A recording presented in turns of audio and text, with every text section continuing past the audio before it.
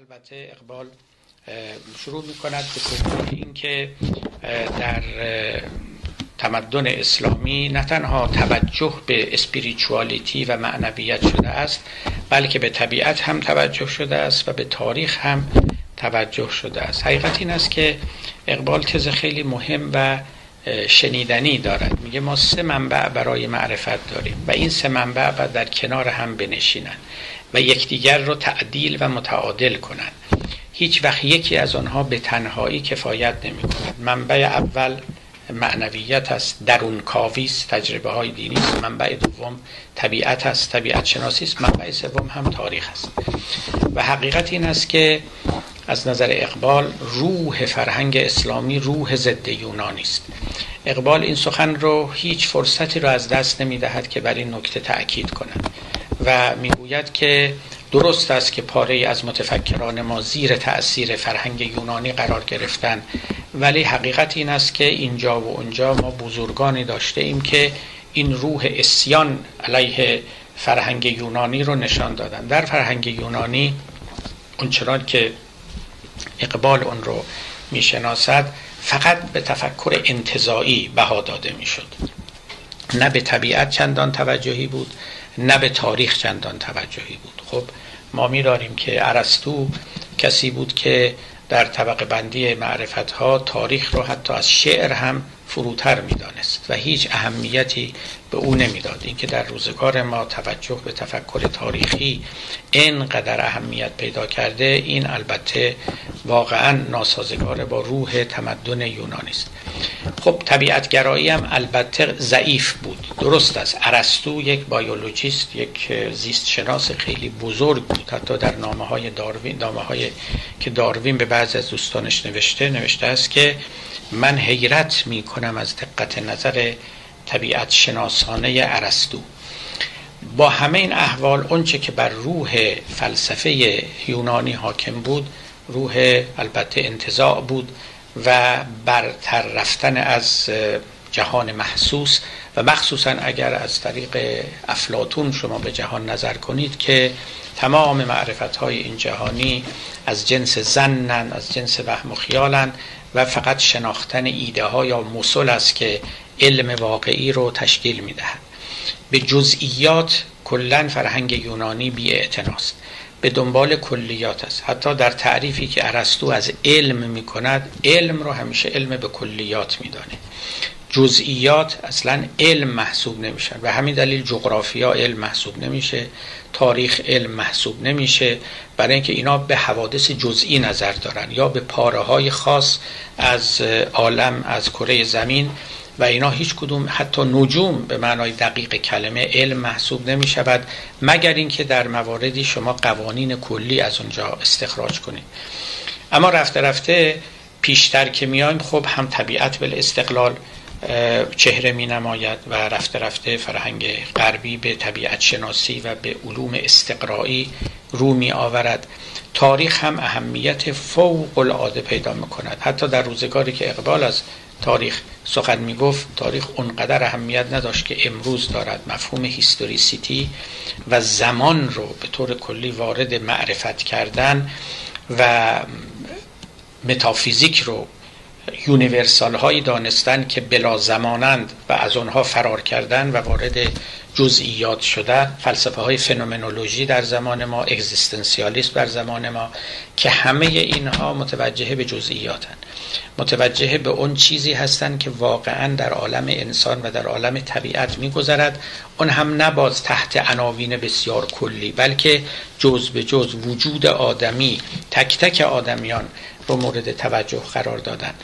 این اون چیزی است که در جهان ما می‌گذرد. اقبال توجه خوبی کرده است که ما 3 منبع معرفت داریم و این 3 منبع معرفت از نظر او هر 3 در تاریخ فرهنگ اسلامی حقشون ادا شده است.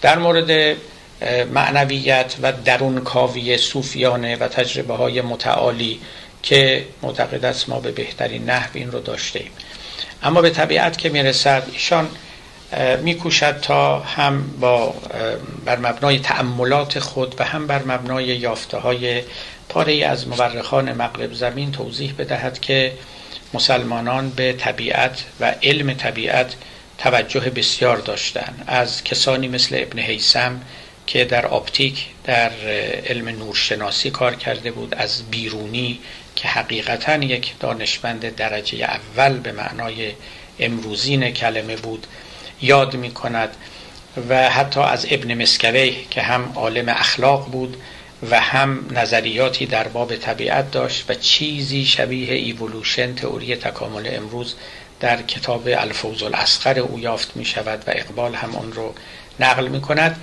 اینها رو می آورد تا توضیح بدهد که فرهنگ اسلامی یا در میان مسلمانان عالمان درجه اولی وجود داشتند که هیچ کم از عالمان عهد جدید نمی آورند، البته در ظرف و ظرفیت زمانه خود، اما توجه اونها به جزئیات، به طبیعت کاوی و دور شدن از فرهنگ یونانی و حتی ضدیت با آن از نظر اقبال امر مسلم و محرزی در فرهنگ اسلامی است.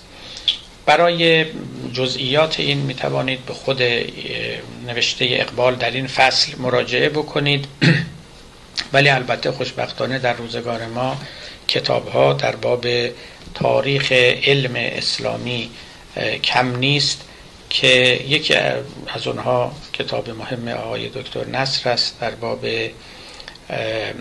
نظر متفکران اسلامی درباره طبیعت که در آنجا مبسوطاً در باب بیرونی و دیگران سخن میگوید.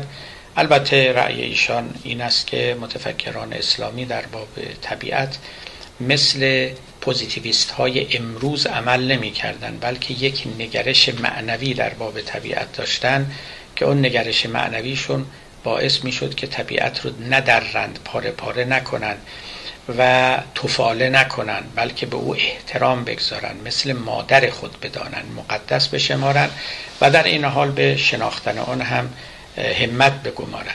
باری آثاری که از مسلمانان در این باب مانده کم نیست و اقبال می‌کوشد که نشان بدهد و حتی اصرار دارد که بگوید علمی که در مغرب زمین رویید ریشه های آن در مشرق زمین بود، از طریق مسلمانان به مغرب زمین وارد شد. راجر بیکن فی المثل از شاگردان مدرسه مسلمانان بود. حتی گالیله گفتند، ولی این رو اقبال نیاورده است، که با آثار ابن باجه و ابن طفیل آشنایی هایی داشت و ای بسا در فرمولاسیون اصل ماند به او کمک کرده باشد و امثال اینها که گاهی هم اینها رو به صورت قطعات افتخارآمیزی برای تاریخ فرهنگ مسلمانان ذکر می‌کردند. نظر اقبال بیشتر این است که رأی اشپنگلر رو ابطال کند که میگوید که فرهنگ اسلامی زیر تأثیر فرهنگ یونانیان قرار گرفت و از حرکت باز ایستاد. او معتقد است که نه، این چنین نبود. نه تنها این، بلکه به خود قرآن اشاره می‌کند که قرآن هم اساساً یونانی معاب نیست، بلکه این همه توجه که به تاریخ داره، این همه توجه که به طبیعت داره، این باید به ما بنمایاند که دیگران بودند که در تفسیر به بیراهه رفتند و زیر سلطه فکر یونانی اون رو به گونه دیگری فهمیدند. و الا کتابی که این همه توصیه می کند که به طبیعت نظر کنید، تعقل کنید و اسم سوره های قرآنش یکیش نحل است، یکیش نمل است، یکی مورچه است، یکی زنبور است، یکی گاو است، یکی غیر است، اینا همش مسائل طبیعی است.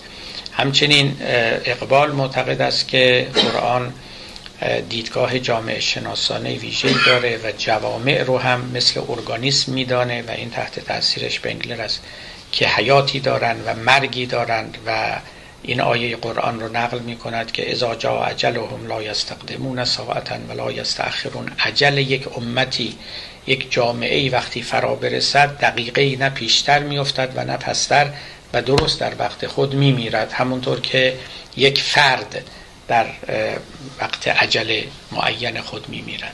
اقبال قبلا همین نکته رو در کتاب خودش آورده است که قرآن به جامعه هم به صورت یک فرد نظر می کند. این رأی است که در زمانه اقبال بسیار رایج و متداول بود، تقریبا به صورت یکی از مفروضات بیچون و چرا نزد پاره از جامعه شناسان و فیلسوفان بود و اقبال هم ارسال مسلم می کند و این رو به منزله یک امر متقن نقل می کند و همینها هم نشان می دهد که به هر حال دین شناسی چقدر تابع قبض و بسط معارف زمان است و یک حکیمی مثل اقبال هم ناچار اقتباس می کند از علوم